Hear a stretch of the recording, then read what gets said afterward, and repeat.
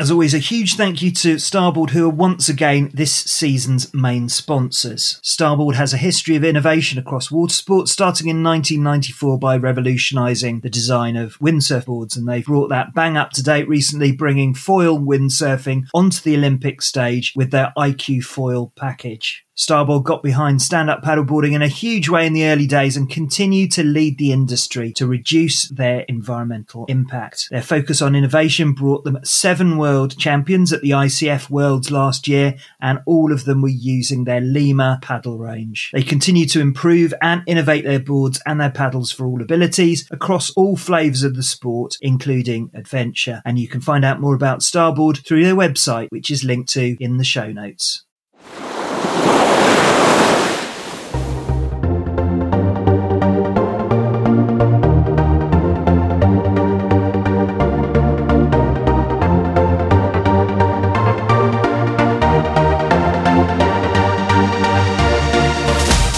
Well, welcome to this final episode of 2023, when we reflect on the year that's just passed and we look ahead to 2024.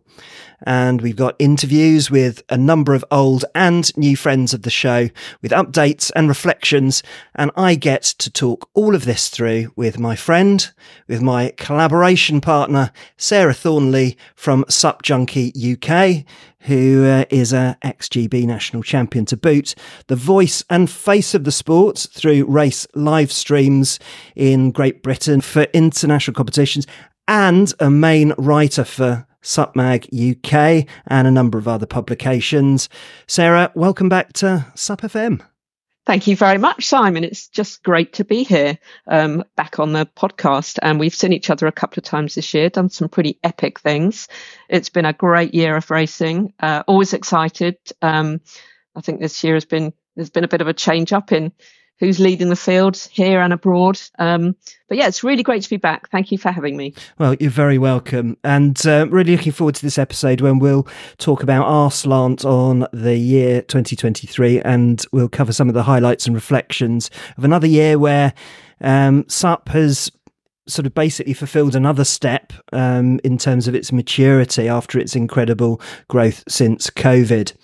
One of the things about getting mature, as I've discovered to my cost, is you need to sort of make tough decisions, and there's lots of sort of interesting problems and so on that we need to sort of sort through. There are lots of things that have popped up. We've got a new national governing body, British Canoeing. We're in early stages in terms of our relationship with that governing body, and there's lots of items I guess we could really get on the agenda and we really need to get after as a bit of a priority. So I'd be interested in your thoughts as to my very short list of the key elements that we really need to be getting after. Particularly important at the moment with the rapid growth of the sport is not to lose those paddlers, those novice paddlers, and to help them move into other areas of the sport and to really get them involved. I don't know whether you've got any thoughts on that, Sarah, and the sort of things that we can do in order to make that happen. Well, that's a great question, and let's make it clear that they are the joint national governing body as well, Simon. But yeah, we're excited. We're looking forward, and we really hope that we really want this to work. I mean, that's the bottom line, isn't it? We need a national governing body, and let's be fair, it might not be everybody's choice, but it is what it is, and we want it to work.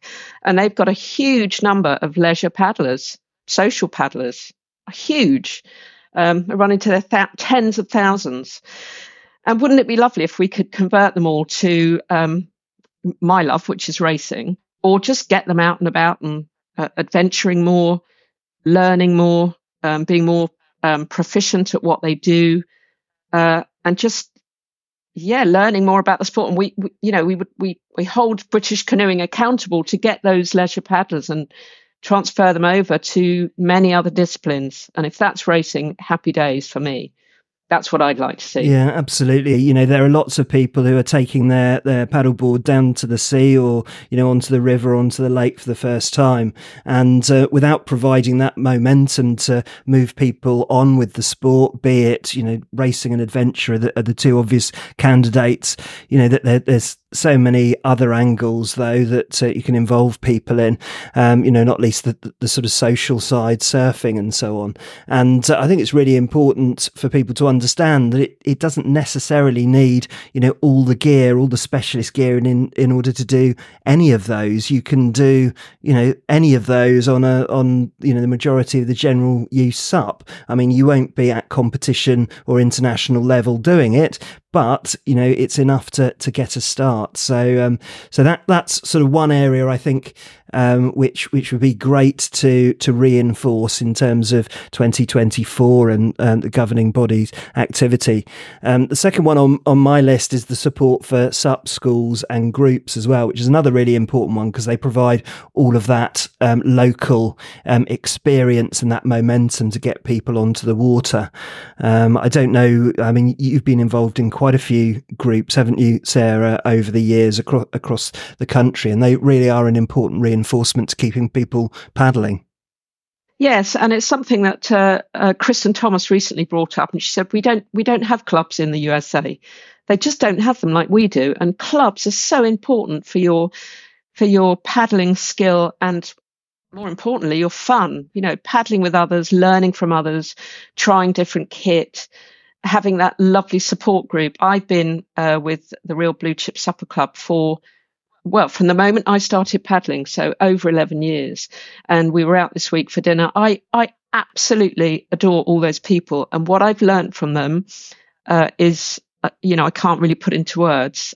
It's great just to have that community.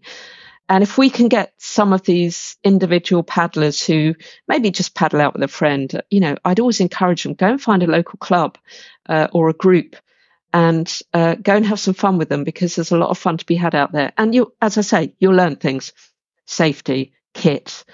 We all want to try a new board. If you're on a 10'6", what a great opportunity to go and try a 14-foot race board with your club. You'll get away with it there.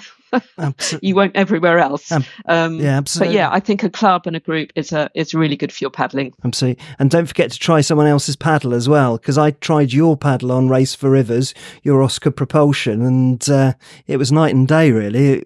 So, there's lots of opportunities to do that. And I think, one of the things that attracted me to the sport particularly is the sort of ethos, the aloha type factor, the fact that it's inclusive, and there's a brotherhood and sisterhood on the water which we all share. So I think it's really important as well that it isn't lost. So that's attracting new paddlers into the sport in different ways. This is supporting clubs and groups and schools and so on. And just to lob a huge hand grenade in here, the final one I would say is safety. Here we go. Yeah, exactly. So I think I'm going to just put a bit of a restriction on me here to start with, and by proxy you as well, Sarah, because I know that it's something that we both feel very passionate about. And one of the really odd things about safety is that on one side of the equation there's lots of people who are very passionate about safety, and honestly I don't think we deserve any form of badge or award for that. There are lots and lots of people who feel the same way as we do, but it's trying to engage with people who are the other end of the equation in terms of being passionate, i.e. not even recognising that it's a need or that there's any risk involved. So certainly as I've bent your ear on multiple occasions, you're aware that sort of that beginner mindset needs to start with a bit of education. So that's certainly where I would point my focus and my desire for 2024 across the industry. I don't know. I'm going to say I don't know whether you've got any feelings on it. I know you've got feelings. What are they, Sarah? Yeah, well, we could have a whole podcast or two about this, couldn't we? Safety, and we do bang our drum quite a lot about it.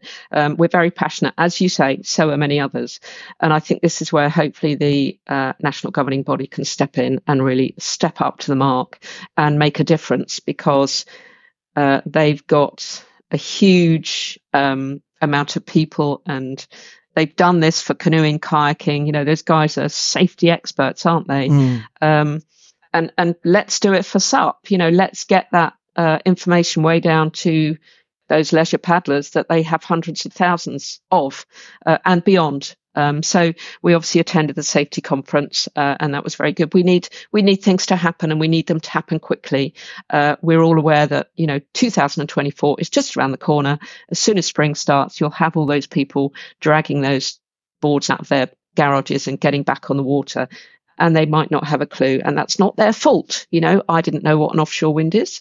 I'm not a sea person. I've not had any experience on yachts or rowing or anything, so I had to learn, and I'm not sure I still know everything. Well, I don't know everything, but it'd be really great to, get British Canoeing to really step up and sort the safety out for getting that information, filtering down to those people who need it the most. And it can happen to all of us.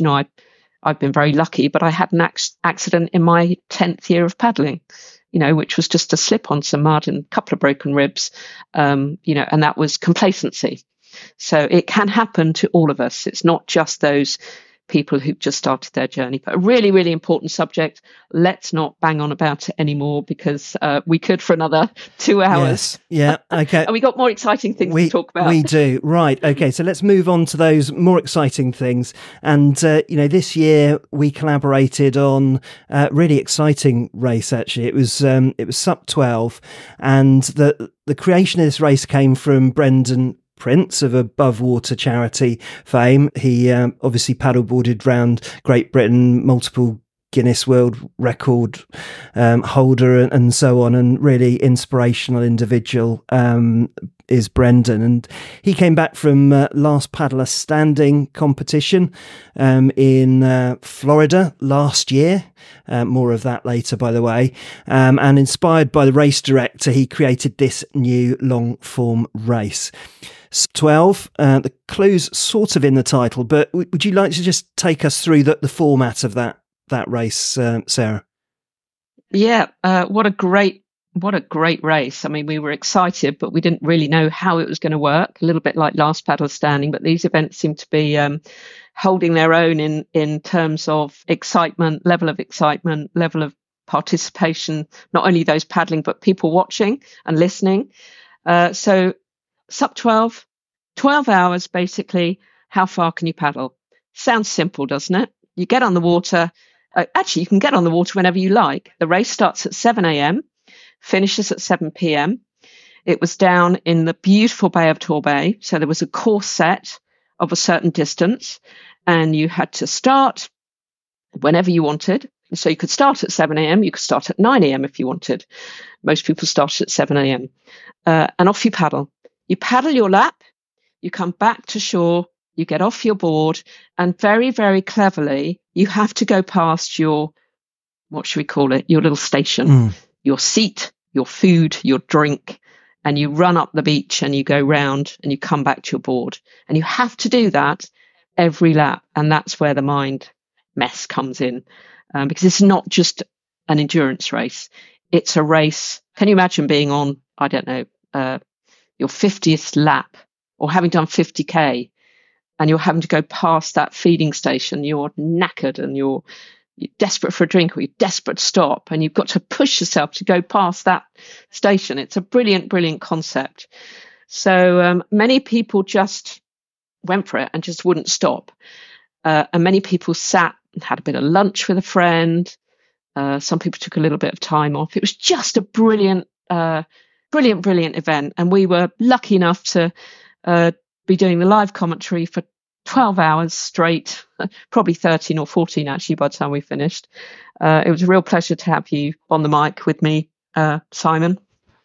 Well, I think we did a pretty good job, but it was just a brilliant event.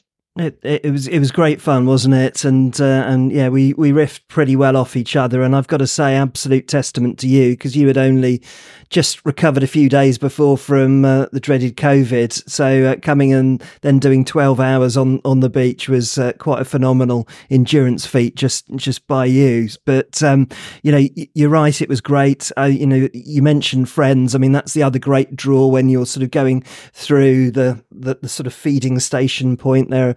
friends, relatives, dogs, and so on, all very pleased to see you. So it's sort of all about not being distracted. And of course, it's also a very tactical game.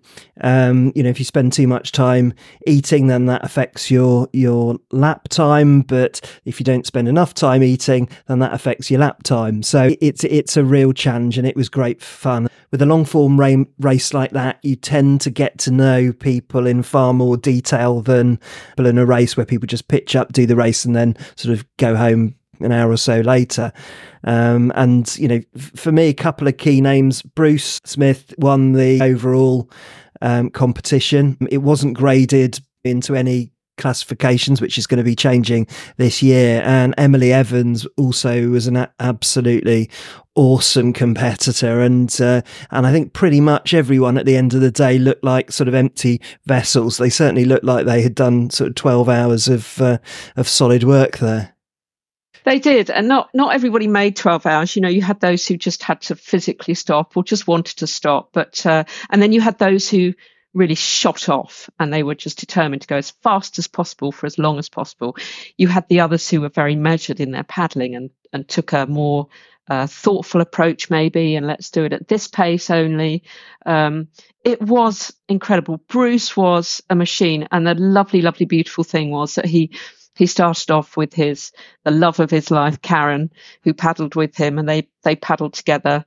And it was great because Karen is not that confident on the sea. She doesn't particularly she doesn't like race starts. Her beach starts are okay, but she's not a great lover of race starts. So it's really lovely to see them supporting each other and paddling together. And then Bruce was just a machine. I mean, he comes from that background, and over the last few years, we've really seen him at the sort of the 10K races and the that kind of level, and now he's absolutely stepped up his game back to doing what he used to do. And Emily Evans, I mean, it, as you say, there was one winner, and thankfully that will be changed, but she was absolutely at the top, and she pushed and pushed and pushed herself. Again, she's someone who's got endurance under her belt. She's got medals for whitewater rafting, so she's I hate to say it, she's a proper athlete. In my head, she's just got this, this absolute mindset. She's competed internationally. That's what makes her a proper athlete. And she just didn't stop. And she was just wanted to almost get to that, up to that level. I think she came in overall fourth. But, if there'd been obviously a male and female winner, she definitely would have come, way up there at number one. And the other thing that I'd like to see changed in that race is the no kneeling rule. There wasn't a rule for no kneeling, and I think there should have been. That's just a little chat I'm going to have with Brendan, because that's fairly important when you're racing. And it was a race, but it was just brilliant. It was absolutely brilliant, and we got to know. It's very bonding, really bonding, as you say, when you've got those 12 hours of paddling with people and people fasting all the time. It's a really lovely bonding experience. Great to make new friends, and a beautiful part of the country as well. Brilliant. Yeah, no, it was absolutely fantastic. Quite an experience. And this year, I think based on last year's experience, we had a lot of people watching it, and this year is going to be bigger and better, and there's more classification. So if you want to find out more about SUP 12, all links will be in the show notes or in the video notes if you're watching this on YouTube.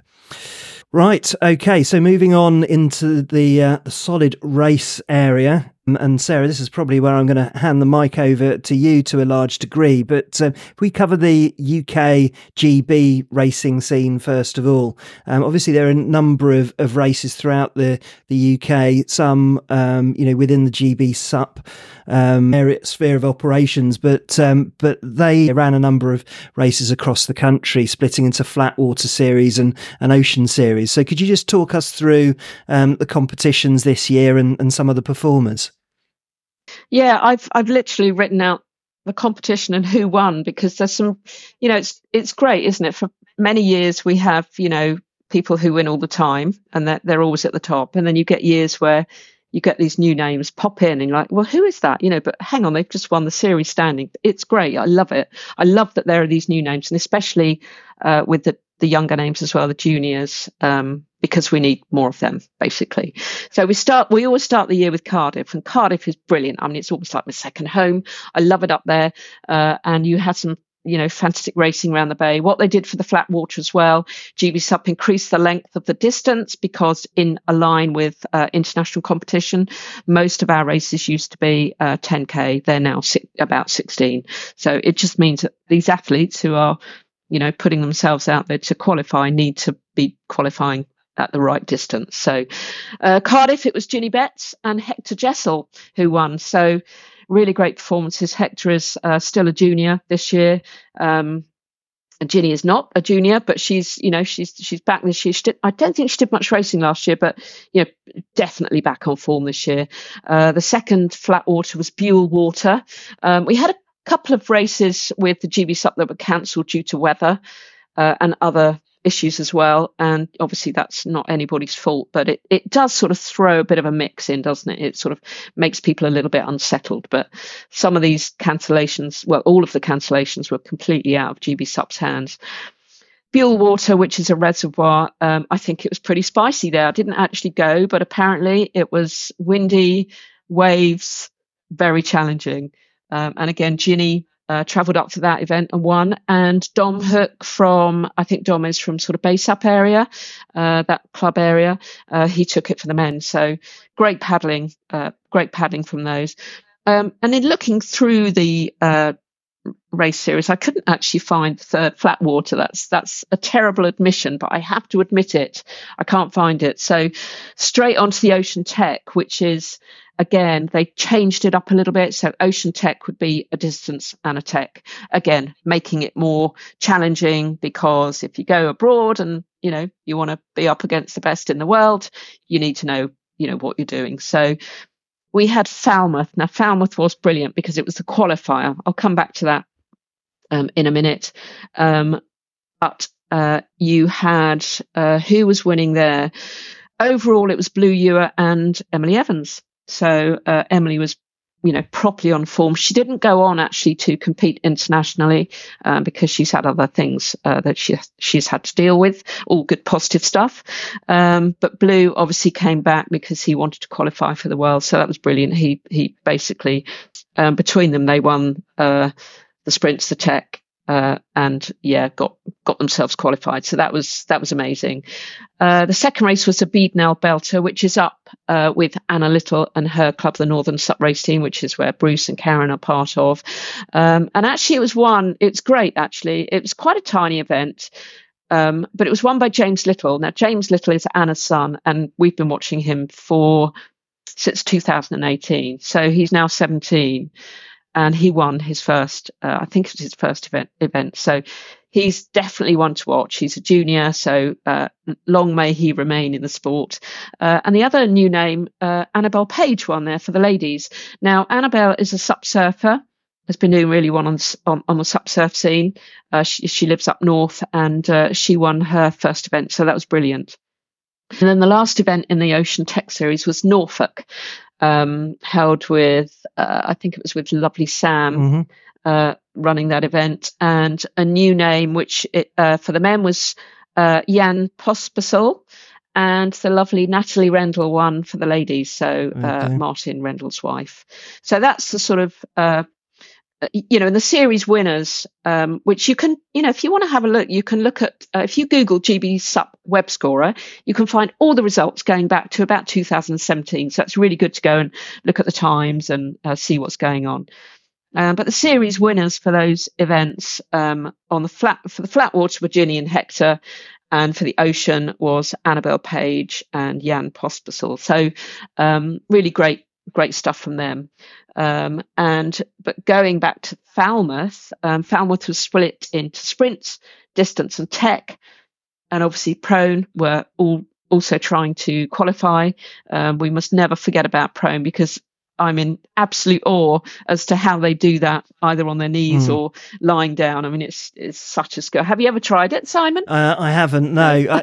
Me neither. Skinny boards, I think, is the thing, just climbing a board. But it's a proper grind, isn't it? And, yeah, huge respect for people doing that. Yeah, very, very tippy boards. But the overall results for Falmouth were great, and it was such an exciting event. It's such a lovely event down there. The setting is great. It's on Gilly Beach, so everything is off from the beach. We actually had a couple of bridge canoeing people come down to watch, and I think they were mildly impressed, very impressed with what they saw, with these people, especially with the beach runs and the, coming back around the flag and everything. So the sprints, so bearing in mind you get 2 who qualify for most of the disciplines. It was Blue Ewer and Will Keatley. So young Will Keatley, he's just out of juniors now, I believe. So he qualified. And for the ladies, we had Emily first, Holly second, and Ginny third. Obviously, Emily didn't go to Europe or the world. So Holly and Ginny went 2. For the distance, it was Ginny and Marie, which was great. We'll talk about Marie later. And Blue and Hector Jessel. And again, Hector was, because he's a junior, we had Ben Moram as well, who'd come over from Fuerteventura. He's a British young man. He lives in Spain. He trains with the powerhouses that are Spain, but he does really want to compete and qualify for England, and he did. So he was very, very excited. For the tech, it was Emily again won, Ginny came second, Marie came third, and for the boys, it was Blue Ewer and Ben Moram again. So we had a really good mix of people. So it wasn't just Blue and Marie or Blue and Ginny. It was a really good mix of people. And then just lastly, with the prone guys, Andrew Byatt, who's been paddling for years and years and years and does incredibly well. He qualified for the tech and the distance. We had Jessica Georgelin, who qualified for the distance, and Molly Roothouse. Both those ladies I hadn't met before. And if you see Molly Roothouse on the beach, she just looks like an Amazonian from Australia. You can just tell she's got athlete written all over her. So she qualified for the tech, which was really exciting. And then it was great to obviously go and watch them in France. But yeah, some cracking, results, different results, not all the same. So, and there are loads of people just nipping at their heels. The standouts, the likes of Blue and, Ginny, Holly, Marie, they're at the top of their game. But you've got these people just nipping at their heels, really. I think it'll be a few years yet, but they're really trying hard, and there's some very exciting athletes out there and lots of people training very, very hard as well. So it's great stuff. Absolutely. And so that's the sort of GB SUP. Yeah, that's great. And that was sort of reflected in the international competition as well. And I'm probably going to mess up the order on these ones, but there were various competitions this year. Obviously, the big ones being the ISA, the International Surfing Association, and the ICF, which we'll talk about a bit later on, which was in Thailand this year. We also had Euro SUP as well. So this was championship this year in Portugal in October, and as you say, there's a powerhouse in Spain at the moment, a really, really strong Spanish team who actually won the overall there. But SB Barreros, it is the leader, I guess, of that. Certainly a prominent and consistent performer. We saw her at the APP in London last year, where she, just basically pushed April, and also there was a very strong performance by the French team as well.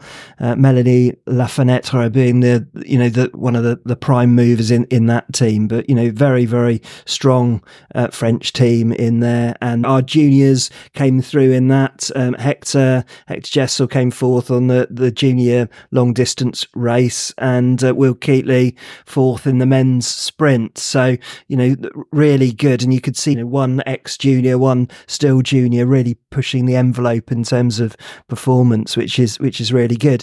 So moving on to Les Sables d'Olonne in the ISA Championships, I know you went along to that one. It's a beautiful part of France, absolutely spectacular. They had surfing and obviously the sort of conventional SUP events there. Obviously wonderful food and maybe the occasional glass of wine in there as well. So just talk us through that event, because that's just such a spectacular place to paddle. Oh, Simon, it was just incredible. We've actually been there before. I went there with Blue Chip. We went on a surfing holiday, so I knew, I knew a little bit about it. We'd visited the Sablé d'Olonne when we were there, home of the tin sardines, for sure, and the round the world yacht races, and a lot of around the world races run from there. So it's a really beautiful, beautiful place to stay. It's got this fantastic beach. It's huge, very, very, very flat sand. So when the tide comes in and out, it comes in and out pretty quickly. Really, as you say, lots of lovely places to eat and drink, and it's really nice to be around all the athletes. You see them in the town, and say hi to the people that you know and get to know people that you don't know.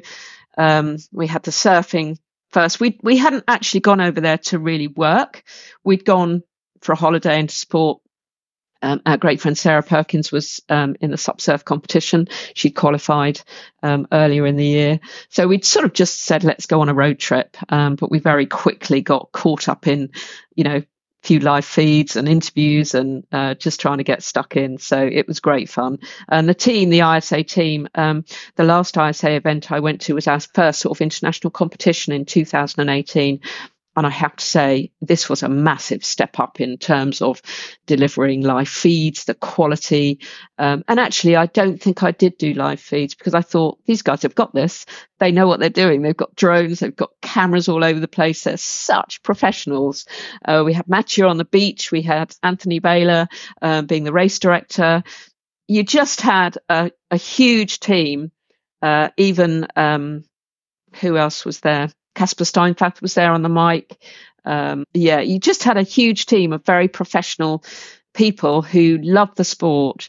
And so we just thought, we're definitely not doing a live feed. We know when to step back. But it was a really fabulous event with, hundreds of paddlers. I mean, it's not anything on the scale of the ICF because they have, qualified events and only a certain amount of people can go. But they were pretty full to capacity, and watching the racing from the beach, it was a huge crowd of because it's such a beautiful beach, and it's a sort of seaside town, that you've got a lot of people spectating as well. So it made it really exciting. Goodness knows what they thought of the sort of the tech race, and the tech race was classic with the waves breaking on the the hammer buoy, and it was brilliant. And not everybody got their own way in terms of results, but you had some absolute standout performances from the international crowd.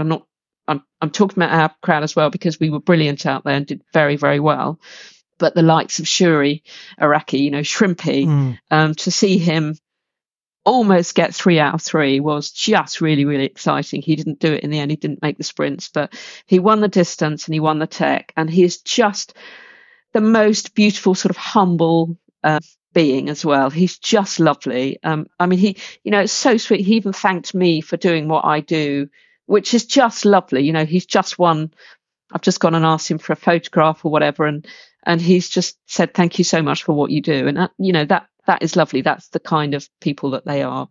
And then again, in the distance and the tech, Espe Barreras, just smashed it. I mean, it was just incredible to watch. And as I say, the tech was proper tech racing, in and out of the surf, in and out of, the water, running around the flags with with their boards. And we were running up and down the beach. The whole English team were running up. Well, all the teams were running up and down the beach. So every time the team came in off the water to go around a flag, we'd be absolutely there, shooting our team on. And in the sprints, you had Noik Gariou from France and Taryn King from South Africa. Taryn King, pitches up with her 2 small children, on her hip, and then she passes them over to her husband, and off she goes and races, and she won the sprint. So really, really good to see. And Noik was just so ecstatic to win that as well. Him and his younger brother Vajek are, just a force to be reckoned with. So amazing racing from, all the people. And France won the overall, which, it was in France. You'd really want them to do that, wouldn't you?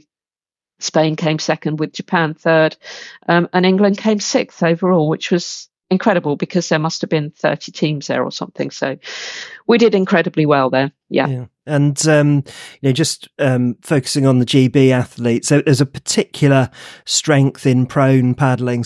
The prone people were the people who won our medals for us. You had Andrew Bart actually won silver in the prone distance and the tech, so incredible. And then a medal for Jessica and Molly. So the 4 medals that were won by the prone paddlers. So amazing results from them. So absolutely fantastic. Hector came 5th in the junior tech, and Blue came 8th in the long distance, and did really well, 6 overall. So a great performance. Okay, well, look, there's one big event that we've got to still talk about. That's the ICF, but we'll leave the race scene just for the moment. But we're not abandoning it entirely, because earlier I got to chat with 2022's APP champion, 2022 SUP Connect Woman of the Year, April Zilg. And I started by asking her about 2023 and whether she felt that her performance this year and her activity this year was a change in direction, or just a pause for breath following her years on the international SUP circuit. Definitely a pause, and definitely a change in paddling discipline. There's no shortage of things I want to do or I want to accomplish in the paddling world. And for the better part of the last 12 years, I've been working towards and competing at very similar events year after year after year. And something that I've never done was truly dedicate my time and my efforts to outrigger canoe, and not just solo OC1 or V1 outrigger canoe, but paddle as a part of a team with 5 other people in an OC6 or a V6, where you have to change your stroke a little to match them. You have to train at the same level and on the same schedule as these other women. You have to consider those different personalities when you're in the boat. I've never been a really good team sport person. I'm just a go out by myself, put my head down and grind, kind of get my work done kind of person.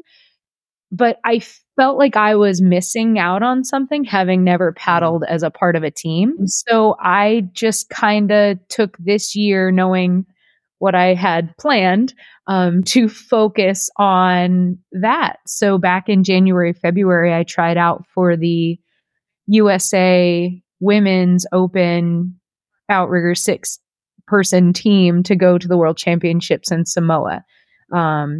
The United States has never won that race, especially in not for the women. So we really did want to win, and we had a really good team of amazing women that we put together. Brandy put together. It's not like, oh, I scratched the itch, it's over. It's, if a team of that caliber comes together again, I would jump at the opportunity.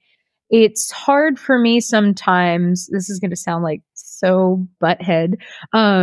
I very rarely find a team that I like. You get excited to work with.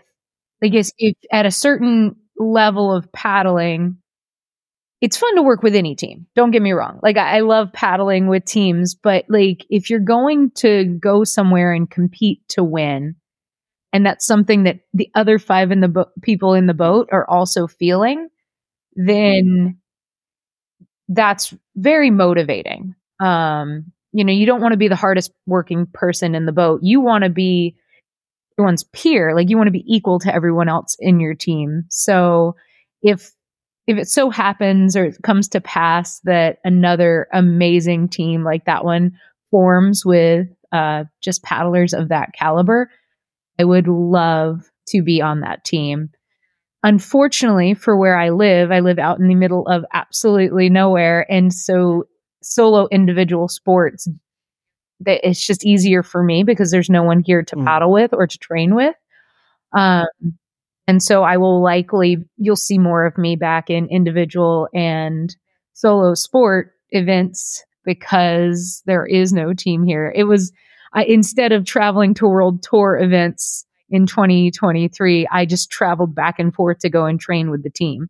So my travel budget went to being with the team and competing with the team instead of going to my individual events. Well, so that was a choice I made. So I then asked her about the 12 days of Fitmas, which is well worth a look for any paddler. Yes, I started it, I think I've been doing that for 7 years now. It's always been 25 days of Fitmas. And I share a strength training move for paddlers to do in the gym in the off season. So the point is to share the moves that I've found the most valuable in my paddling career that build like the best muscle balance. I know we've gone talking at length, and don't get me off on a tangent, about the balance of push and pull muscles in the body for injury prevention, and especially distance paddlers looking to like not have any tweaks or pulls in their skeletal muscular system. But I just want to share each year moves that are applicable to paddlers. One year I did travel friendly fitness because I was on the road pretty much all of December. So I used towels and bands and things in my suitcase to display how you can still get a good strength training workout in as a paddler, whether you're on the road or able to access your gym. I think a lot of people that get into paddling maybe see it as more of an endurance sport, but it is a power endurance sport, and how much power we're able to apply to our blade each and every stroke matters. Yes, you have to apply that power over a duration, so it is endurance, but it is very specifically power endurance. There's not a lot of sports that power comes into, like a truly, truly power endurance sport, the way paddling does. Because you hit a tide or the wind, and all of a sudden you're like, oh, gee, I wish I had more power. And if you're not doing that in the gym, if you're not doing a lot of these moves, then you're going to lack that power.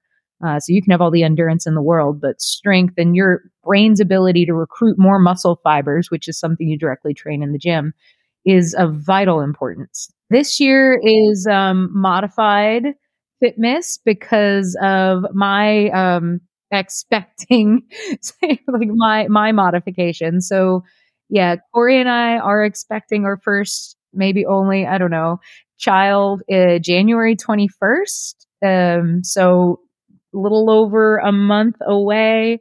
And so there's a lot of moves that I can't do right now. So it's like, and I saw my normal 25 days and I'm like, no, I'm not doing 25 days this year. It's not going to happen. So I went with 12 days because that's another common Christmas thing. So we're doing the 12 days of Fitmas, and it is free and or modification. So if you have an injury and you're working back, or you can't lift weight as heavy as you typically can, or you're coming back after injury, or you do have a big old, pregnant belly in your way, it doesn't matter, but there's still things you can be doing to keep yourself active and keep yourself healthy, and actually speed the recovery if you are looking at recovering. I've very much valued training throughout my pregnancy, and competing at the VAA World Championships at 5 months was, I was a little worried about it at first, but I was able to maintain my training load up through that. Some of my sessions did become naps, but training's training, right? We're both paid up members of the April fan club here, and frankly, I had such a good time last year talking to her in the SUP FM book club episode. I didn't think the year was complete without hearing from her. Oh, I think it's lovely. We've not had much contact with April this year, but we're big fans of April. She's got some exciting stuff coming up, that's for sure, in her personal and hopefully her racing life as well. But she's a proper athlete, and her videos, it's nice to see her back on social media briefly, but she's really always one to watch, April, just for fun. And we've met her, and obviously she's done a few clinics that we were involved in. She's a lot of fun, but her knowledge is supreme. And I know that you guys share your nerdery of stuff. Love a bit of nerdery. And actually, I noticed she had quite a prolonged name check during the last Paddler Standing broadcast, where they talked about, her depth of knowledge and, continuous curiosity around sort of sports and physiology and so on. So we didn't mention that in our chat, but I just need to remind her of that. This year, we tragically lost Mark Slater, who was one of the original racers and paddlers in the UK.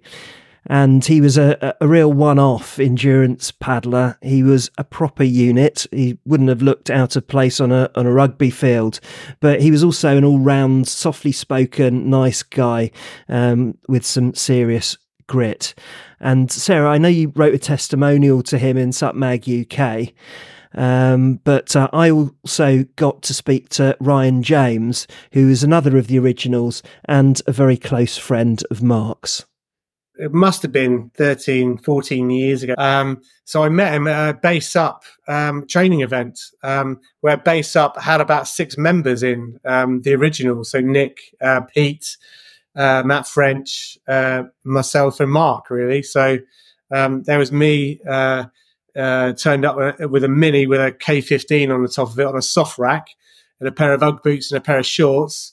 And then Mark turned up in his big van, in the same sort of attire. So the fact we were both in shorts in the middle of winter, we kind of clicked instantly, really. So it was really good to find someone that also didn't really suffer from the cold. I think Nick, Matt, and Pete were quite surprised about that. As they were in full winter suits and me and him were in shorts and maybe a wetsuit vest, hoping not to fall in. It was just big beaming smile, and I came obviously from a triathlon cycling background, so I had no idea what the thing was really when I first started. So all of them, especially Mark, were so welcoming and would just turn up to anything. I would not see Mark for maybe months on end, because a lot of times he spent some time away traveling at markets to his bag shop stuff.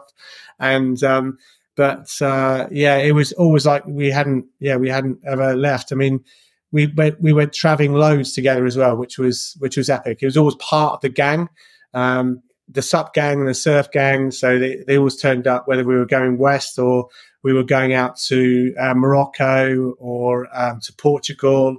Or to California for I've forgotten the name now, Pacific Paddle Games, or as it was then, Battle of the Paddle. We were always in rival brands as well, which is always hilarious because always comparing boards and stuff like that. So it was great fun. It was basically the acceptance was there from them all, not just Mark, but Mark especially. It just had that northern friendly. Completely just hug every time. It wasn't a handshake, it was a hug every time.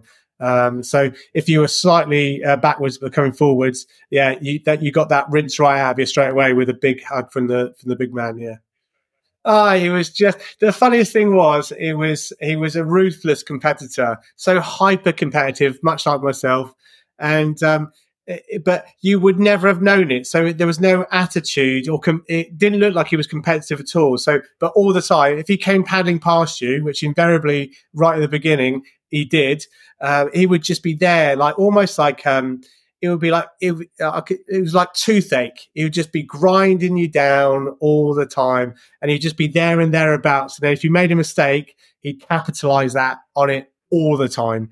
So the amount of races I lost to him from making mistakes, and he could just read water so well. I mean, he was proficient in the canoe, on the SUP, on the surf, like longboard, shortboard.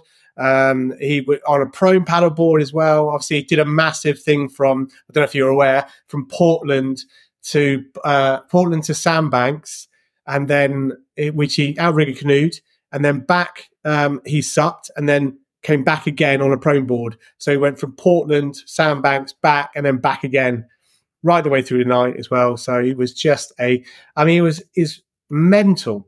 The stuff that he did was just like beyond. I mean, he did love this 11 Cities tour as well.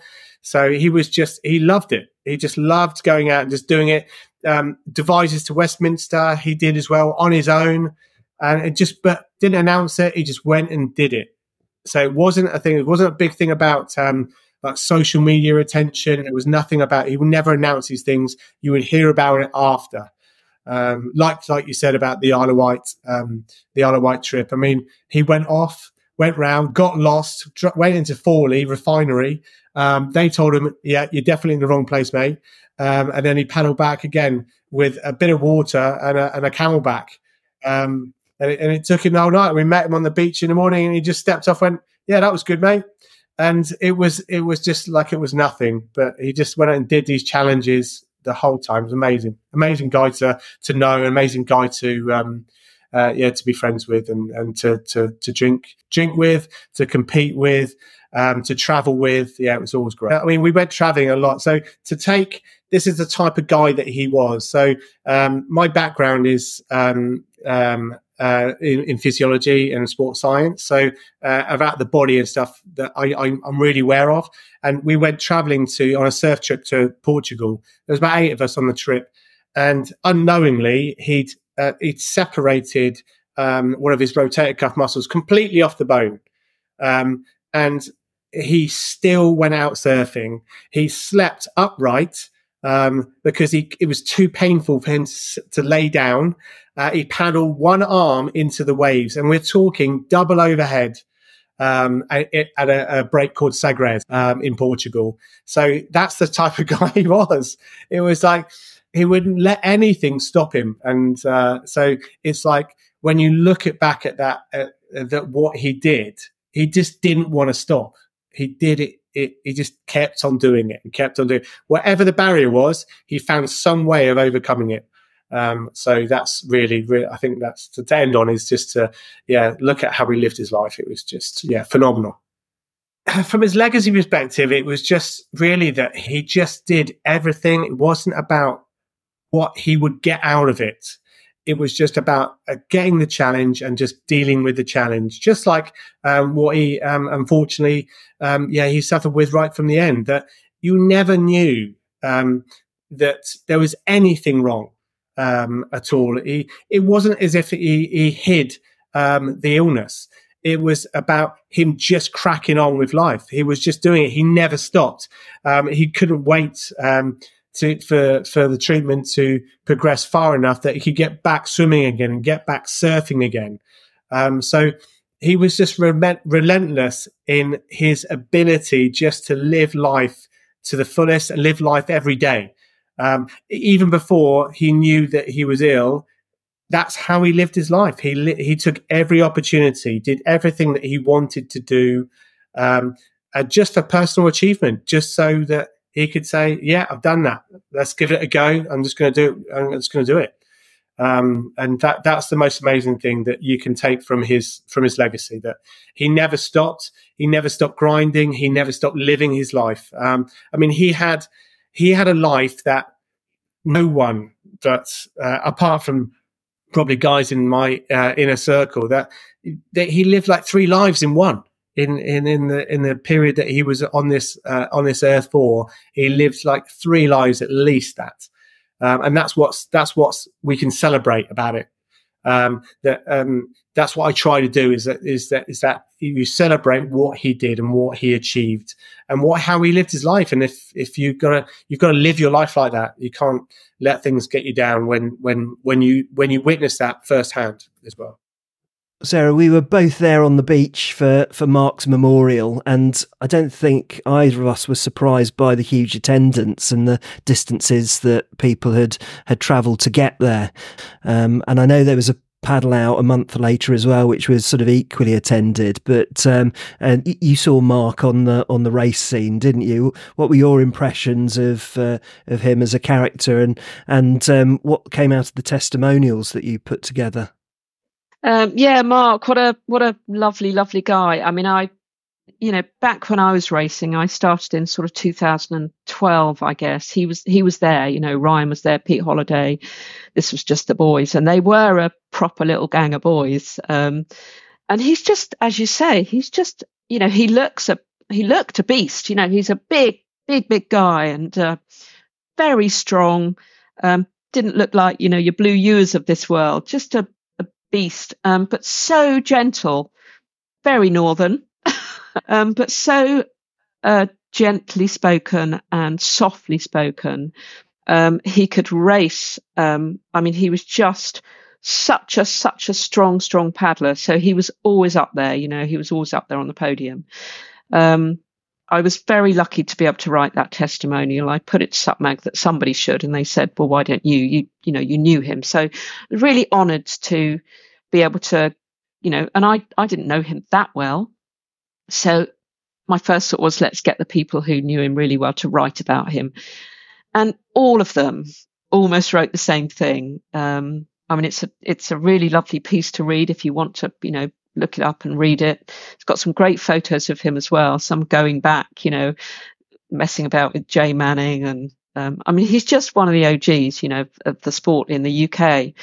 And I know he did a couple of international things as well. But on the whole, most people said, looked a beast, but just the most beautiful, softly spoken. But, as soon as he started paddling, he started doing endurance events. He started pushing himself. He just got on and did things that he didn't really have a clue of what he was doing. I mean, one of his paddles, he was picked up by a fishing boat because he'd, got lost and didn't really know where he was. And the tide was going a different way. So he thought, I better learn about the tides. We talk about safety now, but he wasn't being, he was a strong man. I just guess he thought he had the confidence to be able to do these things. But everybody sort of just said the same about him. And that meeting on the beach and just seeing all those people who, you knew him too. Everybody knew Mark. He was such a big part of the race scene. I was, there for sort of 5 years, and a big, big part of Base Up, huge part of their club right from the beginning. So they would have really felt his loss deeply. And his girls used to just be, I hate to use the word dragged, but they were dragged to all the events, but they loved it. He looked after them beautifully, made sure they were okay, had an ice cream in their hand, really looked after them. And those girls have grown up and they're lovely girls, and they were delighted with the piece in the magazine. It's just, just a lovely man. One of my anecdotes is doing the first SUP bike run event at Wimbleball Lake. I didn't have a clue what I was doing. I couldn't really run. I couldn't really ride a bike, and I could only paddle. And that was like the smallest bit of it. But I was watching Mark, and he finished his bike ride and he went to start his run, and he just couldn't walk. He just couldn't walk. His calves had seized up, and his calves were massive. And I said, "Oh no, he's not going to be able to do it." And he just hobbled off up the hill, and off he went and did his 10K. He just wouldn't let that stop him. So huge man physically, huge heart, beautiful person. What a loss in 2023. Yeah. Really very, very sad. Yeah, very, very sad loss. And it's an honour to pay tribute